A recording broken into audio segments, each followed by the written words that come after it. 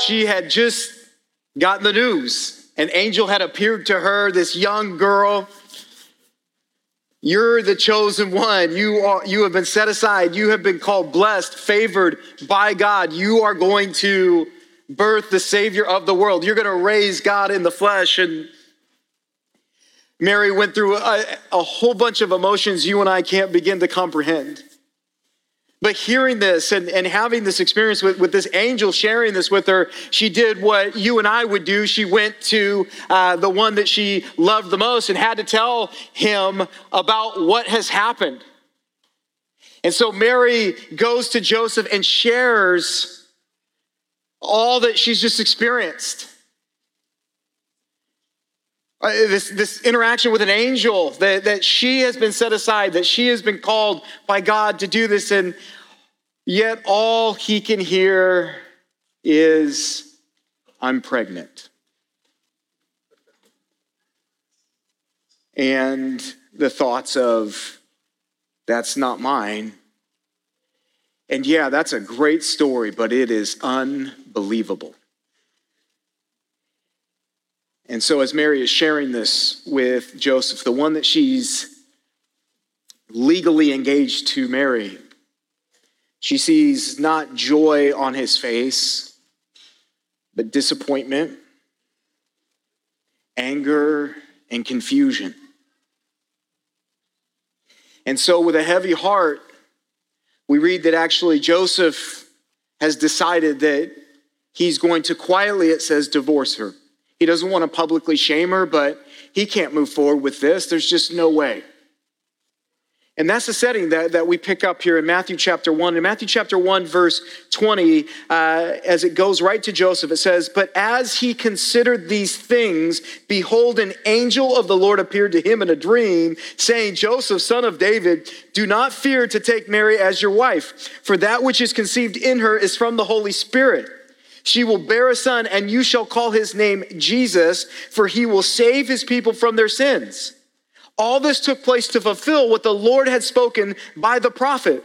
Behold, the virgin shall conceive and bear a son, and they shall call his name Emmanuel, which means God with us. When Joseph woke from sleep, he did as the angel of the Lord commanded him. He took his wife, but knew her not until she had given birth to a son, and he called his name Jesus. So Joseph is brought into what's really happening. Joseph finally understands the truth. An angel delivers him the news, and we see with the news, we see the purpose. We see the plan. We see that Mary was going to birth the one that they had been told about. They actually quote prophecy here so Joseph can understand. This is the one that Isaiah the prophet talked about over 700 years ago. And so Joseph is listening to this, taking this in. But a gift for you and for me is the purpose of Jesus. And we see that in verse 21. It says, she will bear a son. You shall call his name Jesus. And it says this, for he will save his people from their sins.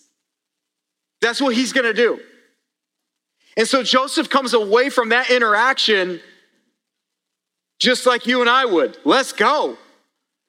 This is incredible. This is amazing. And it's in light of that the other interactions that we read about in the Christmas story, they take place, and it gives us this perspective and this image of joy that is so powerful, right? Because now when we think about the angels appearing to these shepherds out in their fields, and the angel appears and says, hey, I bring you good news of great joy that will be for all the people, it says, that's the good news of great joy. Is that Jesus was coming and that he'd arrived for the very purpose of saving them. Okay, in John 3, 16 and 17, it says, for God so loved the world that he gave his only son, that whoever believes in him should not perish but have eternal life. And it says in verse 17, for God did not send his son into the world to condemn the world, but in order that the world might be saved through him. That's the purpose. You know, often we hear the word joy and we think about happiness. But when we think about our version of happiness, there's a difference between the joy that the Christmas story talks about and the happiness that you and I experience. See, those two things aren't the same. See, happiness is a good thing, right? You're like, I don't know, it's Christmas Eve. What do I say? Yes. Happiness is good, right? We pursue it. We look for it. We actually identify those people that make us happy, and we try to have them in our lives, right? Those are the people we call when we're having a down day or a rough time. We're like, man, I need to talk to so-and-so. They are just bright and bubbly, and they're going to make me happy. Okay? And so there's activities we do. There's hobbies that we have that we do because it just makes me happy. But when you look at happiness and our definition of happiness, isn't happiness fragile? It can break so easily, can't it? I mean, someone can take happiness from you in a second. I was, the other night I was driving and I was having a good evening. Like I think I was even driving with a smile on my face. Christmas music's blaring in the car. I'm just caught up in the whole experience, right? And I pull into the parking lot at a grocery store. And I clearly, with joy on my face, have my indicator light on that says, that's the spot I'm going to take. And somebody just, I hope they're here tonight, whips around and just jumps right into that spot. And those are the moments as a pastor where I just go, I'm a pastor. But immediately, that person, whoever you are, stole my joy, stole my happiness, right? My happiness was gone in that moment. And you guys, how often does that happen for us? I'm happy and then one conversation, gone. One email comes, a work email, and it's like, oh no. One text message, and that fragile happiness is taken away from us, right? But what we see from biblical joy, the joy from this Christmas story, the joy that God offers us, we see that it's not fragile. We see that it doesn't break. And here's the greatest part about it. God wants you to have it. He wants you to have it. In John 15:11, these are Jesus' words. He says, these things I have spoken to you, that my joy may be in you, and that your joy may be full. In Psalm 16:11, David, who writes this, he says, you make known to me the path of life. And he says, in your presence, there is fullness of joy. Now you say, that's great. I'm so glad I'm here. I'm so glad that God is wanting me to have this. But what really is the difference between this joy we're talking about and the happiness that I desire in my life? What you need to understand is when you start to unpack joy in Scripture and even in the Christmas story, you see something different. Because we see moments and interactions that we go, man, that doesn't align with my view of happiness. For example, in the book of Acts, we see that these Jesus followers who are excited about the message, they've been selected to go and to share it into these different towns and in these cities. And we see an interaction where some of the leaders arrest these Jesus followers, and they're beaten for sharing their faith, and they're rebuked and told, don't do this anymore or else. And it says that they went away rejoicing over that experience. And you go, well, that doesn't align with my view of happiness. And it continues on. Like in James, it talks about count it all joy when you suffer. And it's like, well, that's the wrong spot for joy to be. We read in Hebrews chapter 12 where it talks about Jesus, the founder and perfecter of our faith, and we're to look at him, and it says, who for the joy that was set before him endured the cross. And I look at that and I go, well, that's very, very different than my view of happiness. Why? Because the joy that we see here, the joy that is offered to you and me, is not based off your circumstances. See, this is a different kind of joy. This is a joy that only God can give. We see in Galatians 5, we see these fruits of the Spirit, and it goes love, and then it says joy. And what those are gifts that the Spirit of God gives to followers of his. And what I love about it is when you unpack the definitions of what these look like, you see so many cheap imitations of that in our society. And yet he says, this kind of joy that I want to give you, it's something you can't produce on your own. It's something only I can give you.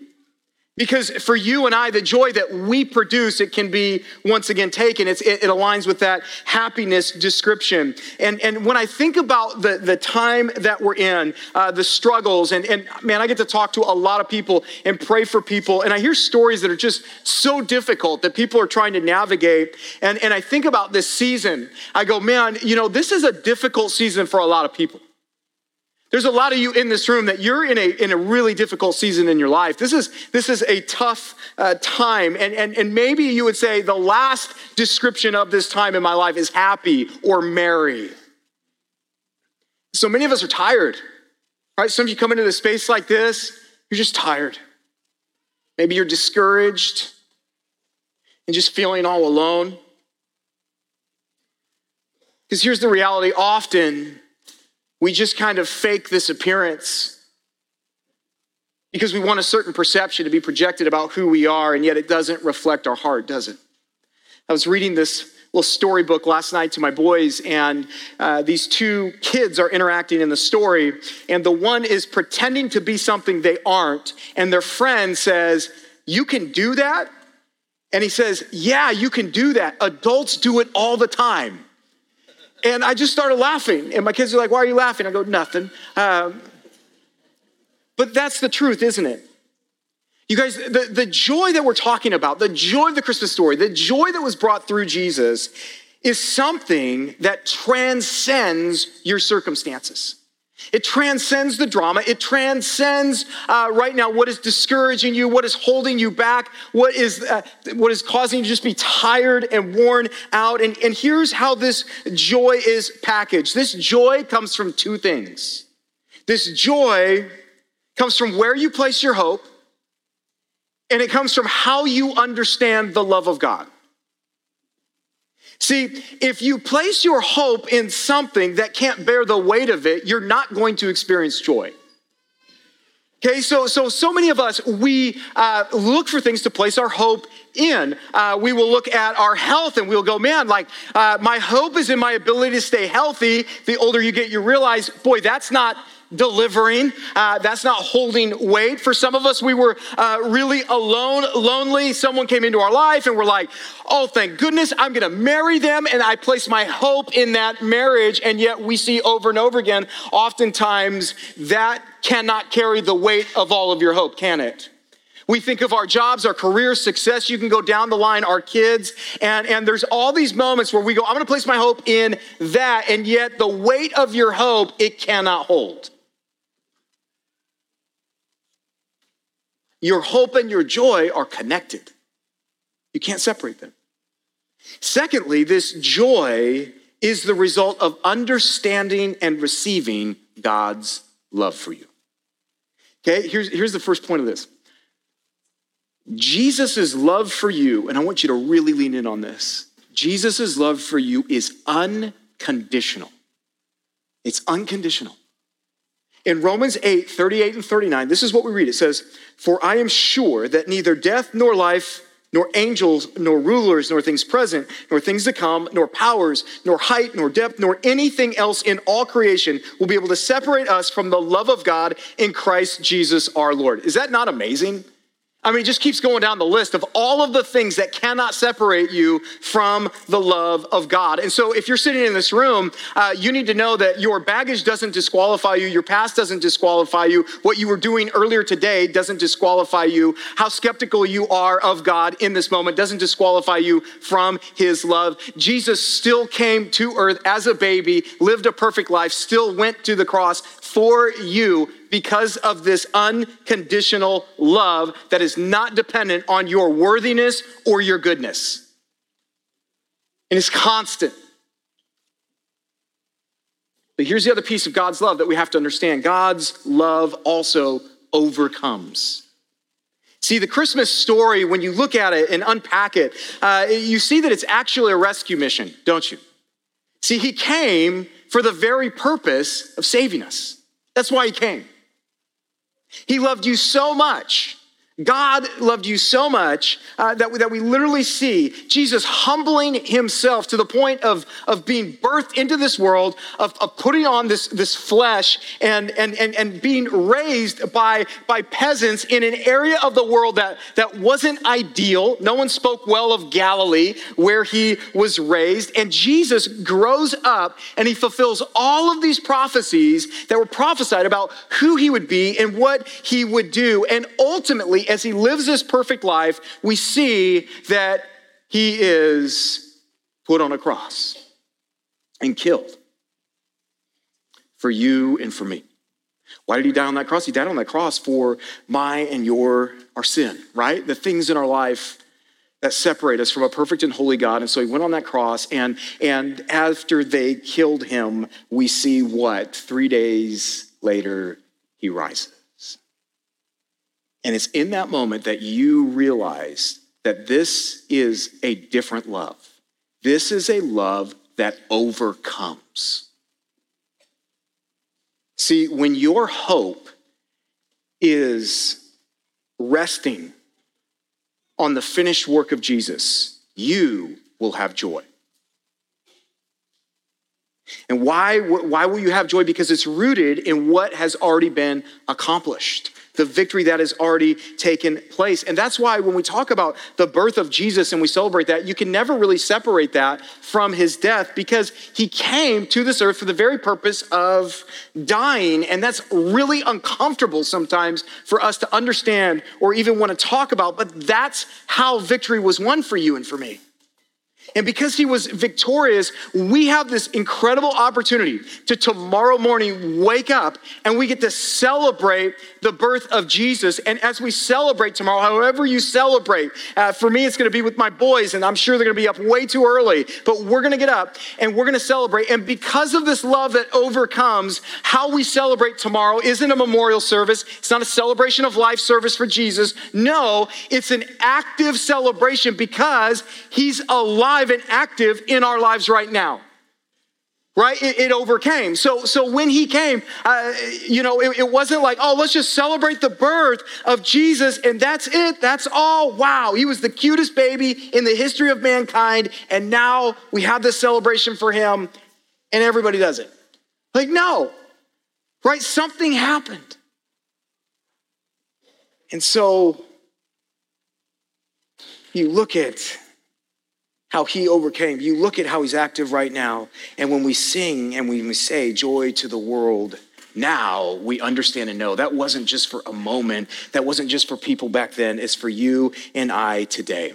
And in a second here, we're going to give you the opportunity to receive that joy. What we're also going to do today, which is unique and different, but it was incredible at the last gathering, is we're going to celebrate people who have received that joy, who have made that decision to ask Christ into their heart. They've declared that he's their Lord and Savior, that they believe in him and his work. And we're going to see people get baptized. And baptism, for those of you that don't know, baptism is just a picture of what's happened in their life. Baptism is a picture of the new life that they have in Jesus through receiving him as their Lord and Savior. And so, when you watch a baptism, you see people go down in the water, you're like, are they going to pull them up? Yes. They pull them out of the water because they don't stay in that spot, right? They come up, victory. And so it's a picture and a posture of victory. And as we're having this talk about joy, I don't know what greater picture to deliver for joy than someone coming out of the water in baptism, as they show you the transformation that's taken place in their life. Because it's a picture of their life before God, before receiving that joy, and that's why we take them back. And then as they come up, it's the new life through Jesus. It's that joy, it's that love that overcomes. So maybe you've wrestled with that. Maybe you have struggled finding joy, finding purpose, and all of these things. You go, man, this is why my happiness is a roller coaster. You guys, in Matthew chapter 2, the wise men, and we know about these wise men. You have, some of you have nativity scenes in your home, and your kids are like, who are they? And you're like, they're wise men. And then your kids are like, well, why are there three of them? And you go, I don't know, but just enjoy it. These wise men, they arrive because they've been following this star. And they arrive in Jerusalem, right? The place that you would imagine everybody would know about the birth of Jesus. And they go into the city of Jerusalem and they start asking, they say, hey, where is the Messiah? Where is the new king of Israel? Where is he at? We've come to worship him. And the response they get is, who? Where? What? But we read this ultimately in Matthew chapter 2, verse 9. It says, after listening to the king, they went on their way, and behold, the star that they had seen when it rose went before them until it came to rest over the place where the child was. When they saw the star, they rejoiced exceedingly with great joy. And going into the house, they saw the child with Mary, his mother. They fell down and worshiped him. Then opening their treasures, they offered him gifts, gold and frankincense and myrrh. You guys, this is so important. They were looking for him when other people weren't. They were looking for him. My question is, are you?